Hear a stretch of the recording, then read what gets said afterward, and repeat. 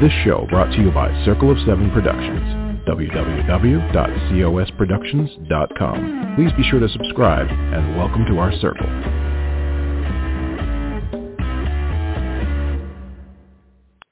Hello, everybody. This is Patricia W. Fisher with Readers Entertainment Radio, and it is still September. And if you haven't listened to a few of my previous segments or episodes for September, just know that you're going to get my spiel about ovarian cancer awareness, because September is Ovarian Cancer Awareness Month. And I know that breast cancer gets a lot of discussion in October because the mammograms are a wonderful early detection test. But it also is important to keep track in the health of your ovaries. So if you know anyone who has ovaries, or if you had ovaries or have ovaries, I encourage you to know what the symptoms are for ovarian cancer, and I have been posting them on my social media.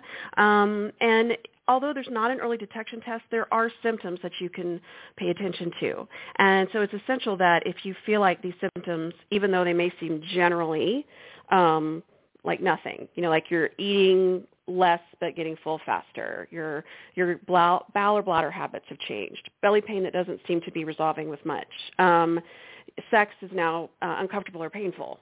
Those are things that you need to follow up with your doctor about, and tell them that. Keep a journal. What makes it better, what makes it worse. If you have a family history of gynecological cancers or breast cancers, prostate cancers, you need to let your doctor know that. And it's none of this is to scare anybody. It's knowledge is power. So, there's a lot of research being done to get that early detection test developed, but for now, we need to help and educate each other and support each other as much as we can. So there you go. I am a huge advocate for the Ovarian Cancer Research Alliance, and so I like to educate as much as I can and help as many as I can. So hopefully that will help. I'll also have stuff posted on my website at patriciawfisher.com, as well as my social media. So check those out. But when everybody takes a breath and wants to sit back and relax, because it's getting into the fall, we're officially the first day of fall. And one of the best things to do in the fall is to curl up with a really good book. Maybe, if you're into pumpkin spice, whatever. I am a salted caramel type person myself.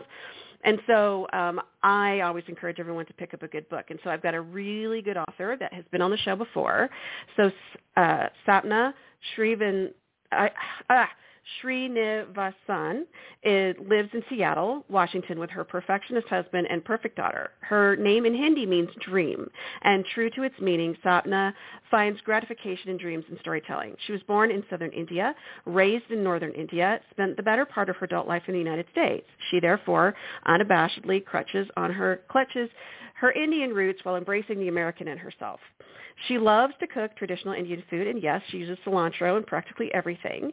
And when she isn't cooking, writing, or being intellectually stumped by her daughter, she may be found running down the nearest trail by her Pacific Northwest home.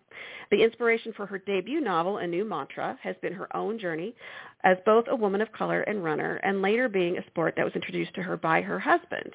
And then her newest book, A Rebel's Mantra, came out in July, and then she'll have another book of the same series, A Mantra from Miss Perfect, comes out in January. So you have time to read the first two books of her series before the third book comes out. And she is on her website, Facebook, Twitter, BookBub, Goodreads, and then I have all the links of her social media in the write-up of the show. Welcome today, Sapna. How are you? Thank you, Patricia, for having me. I'm very excited to be here. I'm doing well. How about yourself? Pretty good. I practiced saying your name, and then I stumbled the last part. So my apologies again. I have been practicing. Yeah.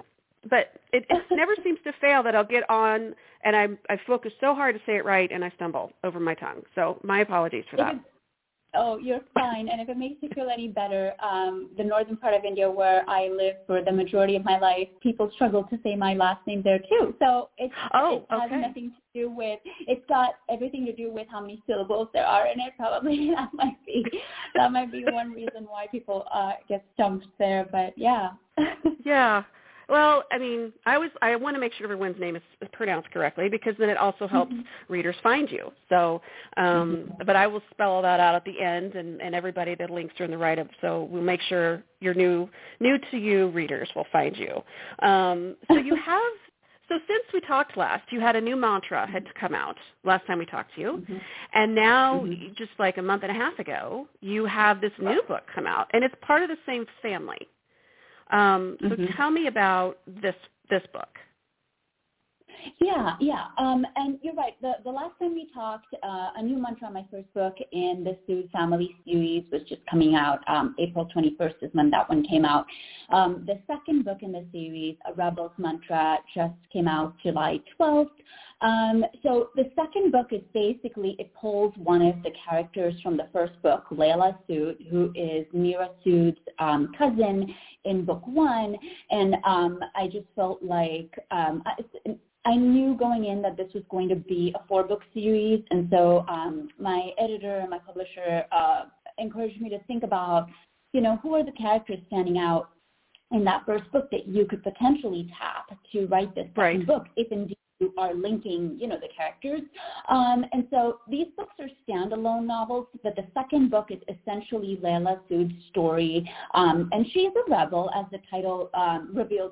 She is a rebel. She doesn't go by, she doesn't follow the family norms and the rules, which is sort of contrary to Mira Sood in book one, because Mira is a traditionalist, and she, it just follows, she walks the line, but Layla does not.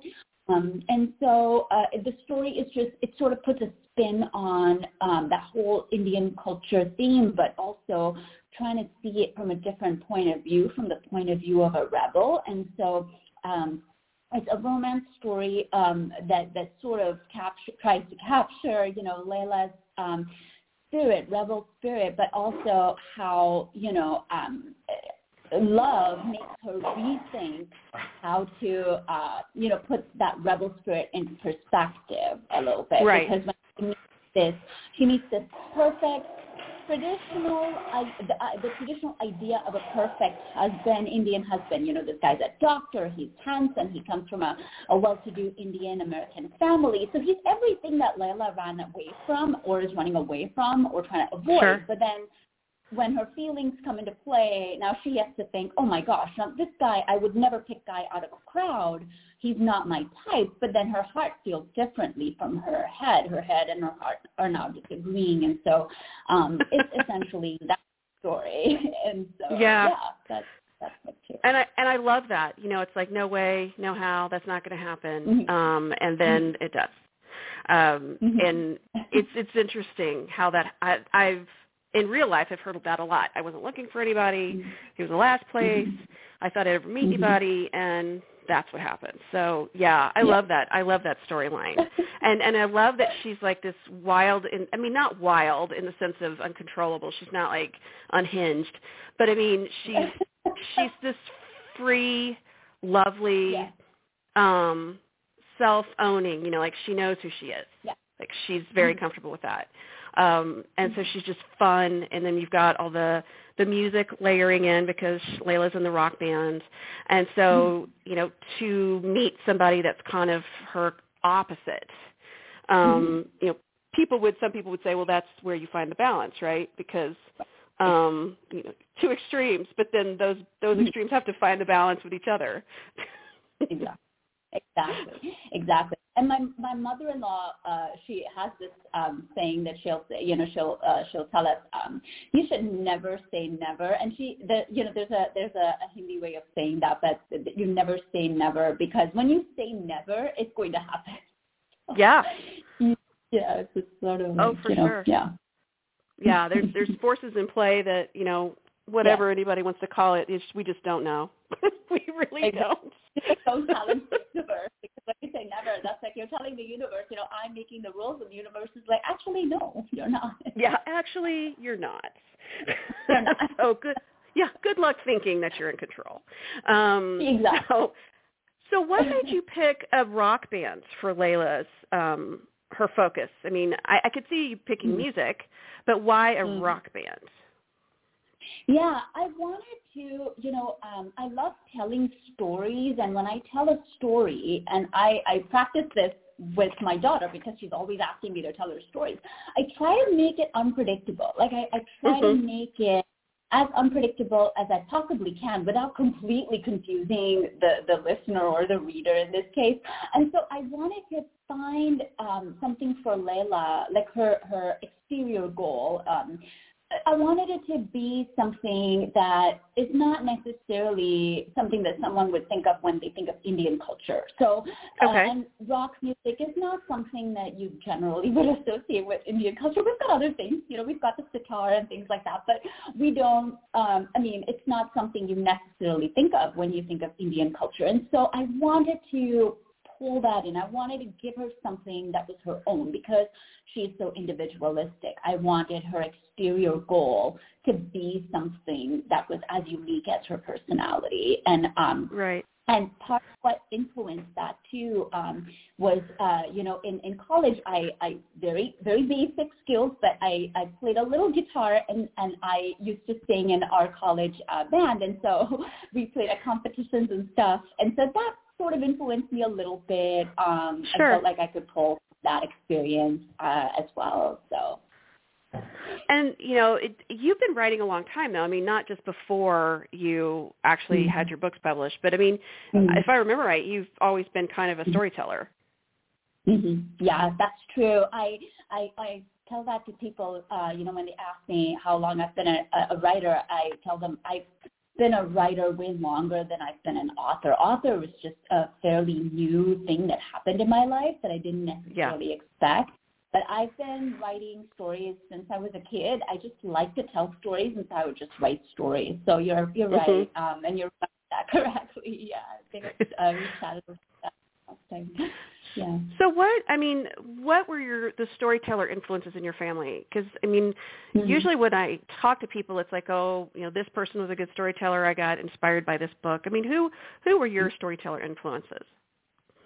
Yeah, that's such a great question, Patricia. I think part of it was, I think there were two factors. One was just my upbringing. I was a latchkey kid. My parents both worked a full-day job, and so I came home sometimes to an empty house. Sometimes my grandma was there, when I arrived from school, and I was very shy, and I still am. There's a part of me that's very shy. I don't necessarily share my emotions with people easily. I generally, my instinct is to internalize. And so when I think people who do that, they have to find another outlet, and my outlet just was writing. I would just write. I would journal. I would write. And through my stories, I would sort of express what I'm feeling. And so that was one aspect that influenced my storytelling and why I sort of veered towards that.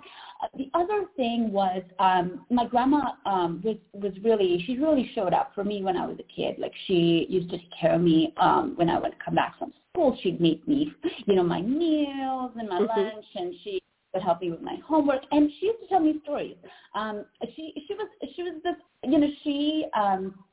she was an old, I don't want to say old lady, but she lived a good portion of her life. She was, she didn't have the energy to run around and play with me physically, so she used to turn to her storytelling skills. And so I have really good memories of that. And she just would come up with these stories. She didn't have 100 stories to tell me each time, and I always asked her for a new one. So, so that too, I found this sort of this sort of warmth to the practice of storytelling. I felt comforted as I listened to her telling me these stories, and so I think that might have been the second factor that influenced me. Oh yeah, I mean it's interesting because I tell my kids, that I'm in my 50s, and so we were talking about a lot of different things. Obviously, politically, there's a lot of things that have been happening the past several years. And so I'll say, you have to realize that your grandparents lived through these things that have happened. And they kind of look at me like, oh, wow, that doesn't, because they don't think of them as, ancient in the sense of, decades and decades ago and 100 years ago. But it's like you need to go talk to them and ask them what it was like to see, whites only entrances and water fountains and all these things, and what did you think at the time? And I mean, it's those kind of things that you won't get that firsthand experience for very much longer, in the sense of in 20, 30 years, a lot of those people won't be here, sadly. And so it like with my great-grandmother, like she sounds a lot like your grandma. She was older, she couldn't play, but she could tell these great stories. And it was like taking a trip, like a mental trip, like, and the visualness of it and the food and the sounds. And so, those influencers are so important, I think. And so you definitely got a wonderful one. I was very fortunate. She passed away because of COVID, actually, but she really, but I have just the best memories of her. And it's funny you said that, Patricia, because I feel like sometimes we don't give them the credit that they deserve, because we just I feel like sometimes I didn't realize the things that she would say to me when I was a kid, I almost use now today. She used to say to me, if you cannot change your circumstances, but you can change your attitude as far as how you handle things, so that, and you change your attitude. The circumstances don't really matter after a point, it's just how you look at it, how you view your life.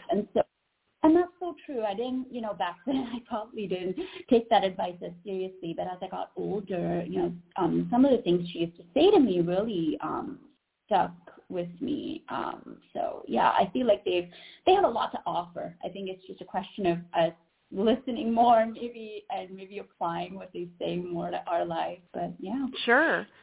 Well, and it's crazy stuff. Like, my kids are like, what do you mean you didn't have phones? And what happened when you went to your friend's house? And it's like, we just left. I mean, it was like, bye, I'll see you later. And, you're supposed to be back by a certain time. I mean, it's like, that just happened.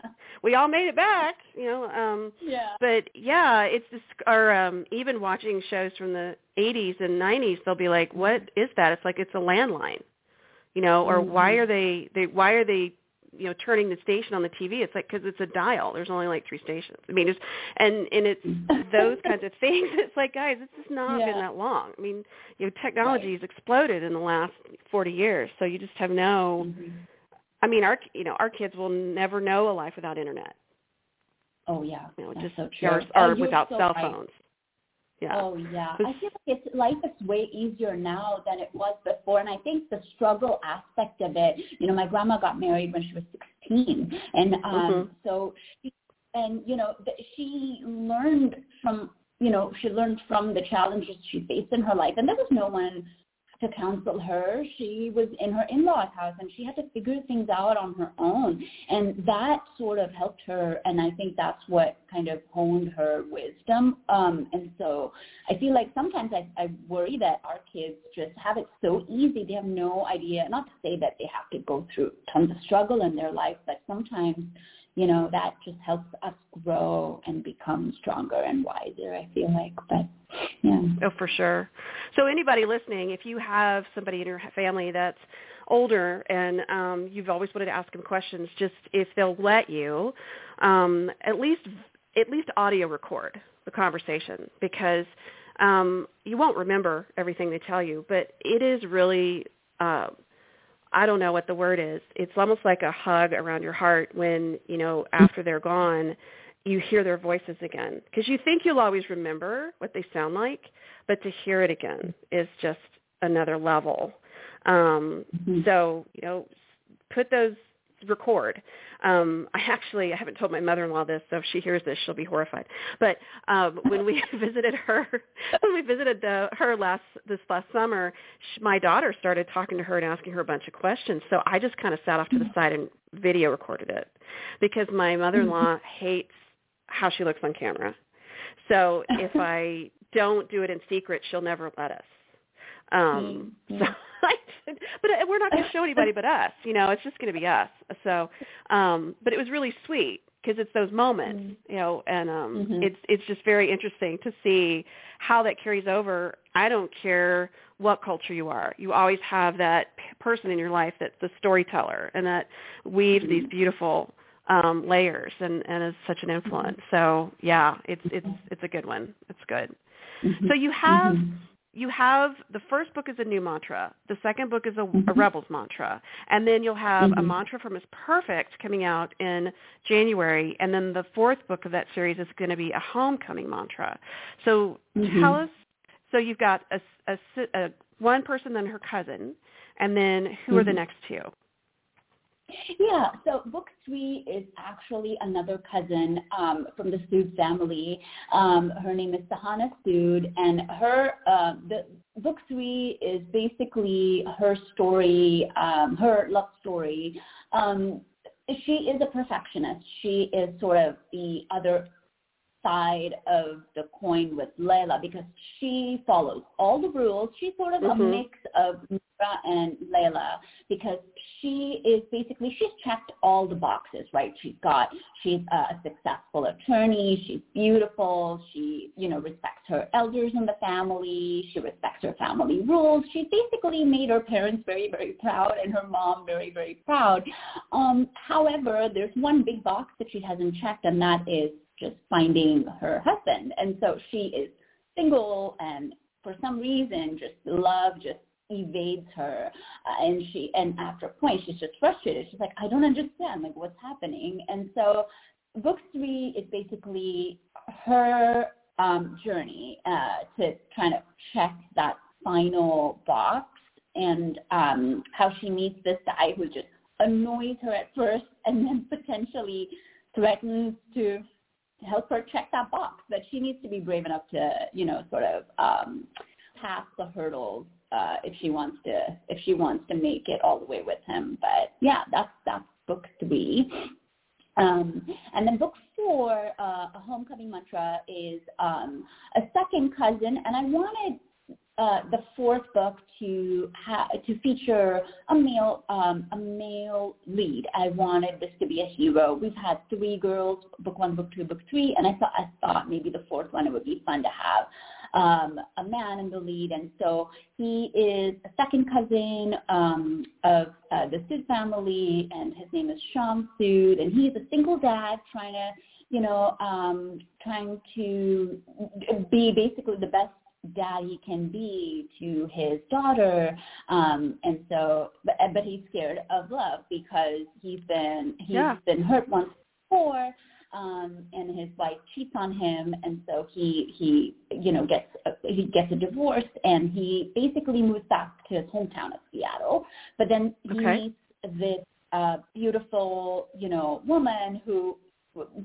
And she seems to have everything that he could ever dream of having in that soulmate. But he's scared of love, and so the fourth book, tours that sort of path with him, how he overcomes his emotional obstacles to finding true love with her. Well, yeah, and you've added this other layer, whether it's whatever single parent, male or female. I mean, you do have to consider that layer, the child, who's going to get along, who's the child's going to accept and get along with, for sure. So, yeah, you've added another layer into that. So I can't wait, because, you've got all these different characters here. They're getting their stories. Did you, when you first started the first book, I know that we spoke that that character, she spoke the loudest to you. But then as you were writing that story, is that how you decided how you were going to tell, and what order you were going to tell the other stories? Yes, I think it just played out that way. And I think when we write a story, and I'm sure you can relate to this too, Patricia, as we tell the story, there are some characters that just jump out, and you feel like their story needs to be next. That's how I felt as I told that first story. I felt like Layla needed to be the lead in the second book. And as I told Layla's story, book 2 features a lot of Sahana, because Layla and Sahana don't get along at all, and so they lock horns all the time because they're essentially opposites. And so I felt like Layla got to tell her side of the story, but now I wanted Sahana to get the chance to tell her side of the story. Like, why is she such a hard head? Like, why is she,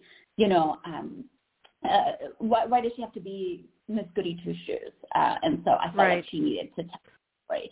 And in book 3, Sean makes his first appearance, and so that naturally fell into place as far as, the lineup goes. I felt like that would be book 4. Right.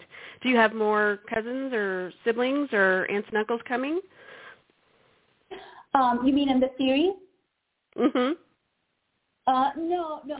So book 4 is the final one in this particular series. I'm dabbling in, with the idea of, possibly, writing another series. But yeah, it's still in the developmental stage as far as it's still in my head right now. So I need to get it down on paper. But for this series, it's just the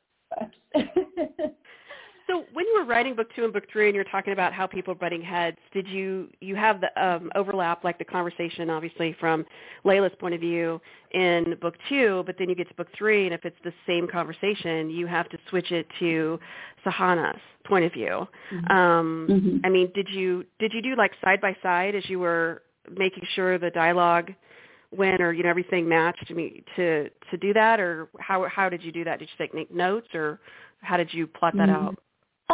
So as far as, for me, what I wanted to capture with that was the dynamic. And so I needed to keep that dynamic consistent. And so I needed to have Layla stay her sort of individualistic rebel self in book 2 and book 3, when she makes her small appearance in book 3, because book 3 is about Sahana's story, so Layla features in that book, but not as much. Sahana is sort of in the spotlight there. So for me, the challenge was just really to keep them true to who they were, as far as their personalities go, as far as how a reader would imagine them. I needed to just keep that consistency going. And so when I did that, the dynamic between them automatically fell into place. So, I kept Layla as the rebel, and, Sahana is the perfectionist. She is, she's Miss Fancy Pants, perfectionist, and so that's how she is in book 2, and that's exactly how I retained her in book 3 as well. So I did take notes as far as, some bullet points on, okay, this is what I need to capture, and this is how I'm portraying her in book 2, and so this is how I need to portray her in book 3. And sometimes I would even refer to the old manuscript just to make sure I'm not saying anything in book 3 that is contrary to what happened in book 2. So, yeah. Right. Do you have like a system? Do you have an Excel spreadsheet, or do you have your own work pages, or how do you keep everybody organized in the different books?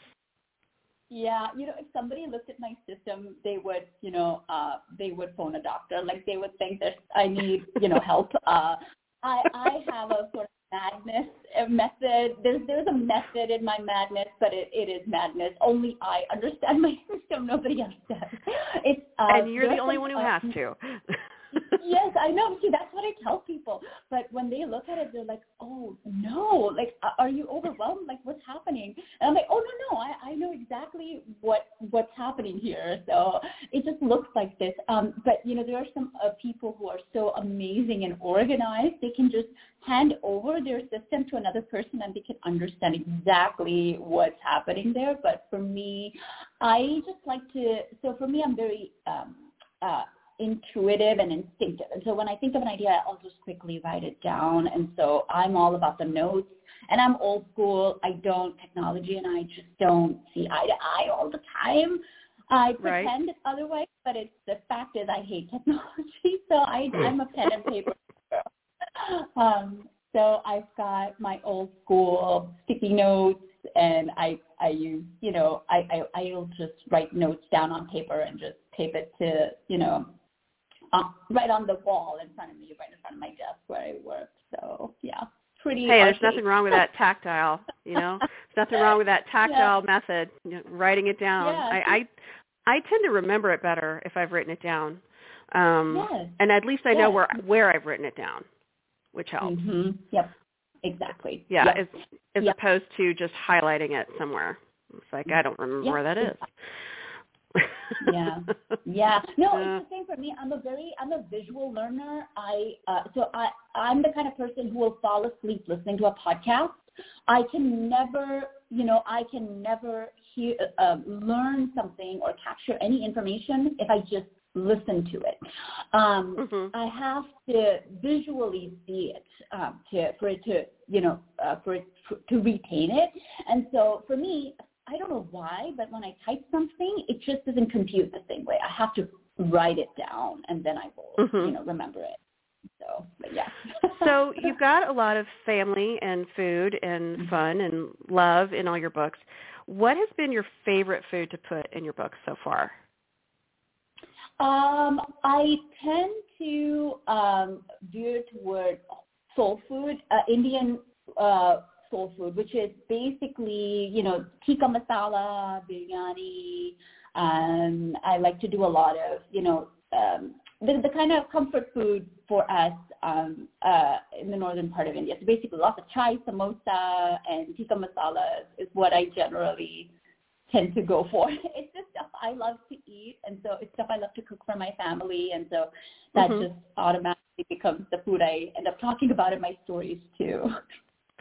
So are you going to put any recipes out or recipe cards so people can know how to make it or how you make it? Yeah. Oh, actually, in book 3, so in book 1, I sort of try to outline the recipes as Mira is cooking. I try to do like second-hand action a little bit, where she's chatting with Layla and she's making a batch of biryani, and she's tossing whatever the spices in there, and I try to capture that as a sort of second-hand action scene. But in book 3, I went a little bit extra, and I actually put down an Indian version of apple pie, because I love apple pie, so I just thought I'd put a spin on it, and so that's in book 3. I actually have an apple pie recipe. Oh, how fun! So hear it, everybody. It's the fall season. Apple pie. She's got a recipe in book 3. So be watching for that. She might be nice and post it on social media, maybe. So maybe we can convince Sapna to do that. So we'll see how it goes. So you've got some other projects coming up as well. Yes, you said you were working on some things. Yeah, I'm just sort of working on outlining a new series idea, but again, it's in my head. I need to transfer all of that stuff onto paper. But yeah, it's definitely it's in the works in my head. Yes. Oh yeah, I know that feeling. I've got many working things in my head. So it's just like, wow. Even if I lived 1,000 years, I would never get them all written. Like, wow. I know, right? And it's like a gnat. It won't go away. I cannot ignore it. It's there. And so it'll keep, popping up inside my head. And so I know I have to do something about it. I will soon. Yes. Is there something that you absolutely for sure want to write about that you just haven't, like, I want to write about this, but like an idea hasn't quite come to you yet? Or is that something you might be brewing in the back of your brain? I think it is brewing. I feel like I want to try to put new spins on the whole arranged marriage concept. I think it's a concept that people find very intriguing here in America because it is such an alien idea, just marrying a complete and total stranger you've never met in your life. But that's just how a lot of marriages happened in my family. And so, but I wanted to sort of try to pull that into focus, but then also put a new spin on it, a spin on the first impressions, meeting someone for the first time for 30 minutes and then deciding that they were the one for you. So, so just playing with that more, right, and putting spins on that is sort of where I'm going with the new series idea. So what has been the best response you've gotten so far from a reader? Oh yeah, and I'm so humbled when I read that, when I read these types of reviews. But I had one reader post a review saying that a new mantra changed her life because she could relate to a lot of Mira's story, but she felt like it sort of put things in perspective for her, and that really, it makes such a difference for me to hear that, because it's one thing to picture how your story impacts other people and especially other women, because this is a woman-centric story, but to actually hear that from a reader, it just validates this crazy dream that I had in my head.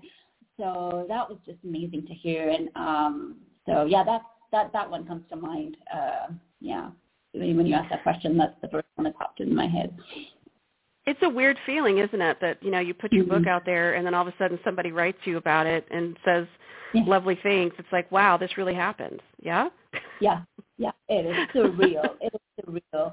And at first, it actually takes some time to sink in, because I remember when the reviews started to come in, I had this moment of, is this really me? For a moment, the way I was processing it, it was as if this person wasn't me that they were writing about. It was just somebody else, another author. It takes time to sink in, and the numbing effect has to wear off, and and then you realize, oh my gosh, this really is me. Yeah. So it is pretty surreal. Yeah, and then you have that moment of getting to see your book on the shelves, and I mean, it's a process. And I was telling my daughter, she's in school and college, and she was talking about that first paper you turn into your professor, to see, you turn it in thinking you've done a pretty good job, and then you get your grade back at a revise it and resubmit thing. And I was like, yeah, that never goes away with writing. Oh my gosh, no. Every time. So yeah, but it is good when you have that. So I'm glad that people are reaching out. So you've got your next book coming out in January, and then the other one's coming out next year. Do you know about when? Yeah, so book 3, A Mantra for Miss Perfect, comes out January 19th, and then A Homecoming Mantra comes out March 21st. Okay. So that's what you're slated for. Wonderful. And so you can pre-order A Mantra for Miss Perfect now, a Rebels mantra, and a new mantra. Those are out now. So if you get them now, you'll have time to read them before A Mantra for Miss Perfect comes out. And then by probably the next month or two, you'll have the pre-orders up for Homecoming Mantra. And you can read them all individually, or you can read them in, that order, whatever, but they're all standalone, but they all have similar characters, which is always fun to read, a whole series of people and everything. So one of the things I haven't asked you about is, how is your running going? Oh my gosh. Thank you. I thought COVID would break my running spirit, honestly, but because my daughter was home, and that was when I used to do my runs, is when she was at school. And so all of a sudden I had a child at home, and I needed, my husband and I were, between the two of us, it was, I couldn't just take off and go to a trail somewhere. I was 100% sure that I would take a hit, my running would take a hit. But oddly enough, I started running on the treadmill, and I used my grandmother's advice. I couldn't change my circumstances, so I changed my attitude, and I said, okay, I can't do the distance runs. I will do short runs, but I will work on pace instead. I will try to run faster and try to work on my pace and improve my pace. And so I was able to maximize my pace, and so it's been going well, and I'm actually finding that the shorter runs are good because they're quick, they're just as effective, but they don't take as long, and I feel just as good when I'm done with it. So, but yeah, it's been going well. It's been going well. Running and my family and writing. Those are the 3 pillars in my life, and those are the 3 things that keep me centered, keep me real, keep me sane. So yeah, can't do without it. I can't do without any one of those 3. It's like breathing. So you've got your 3 things, and that's important to have those things that get you out of bed every day. Mm-hmm. Absolutely. Absolutely. Well, thank you so much for being here today and talking to us, Sapna. Absolutely. It's been a pleasure, Patricia. I really appreciate you inviting me back.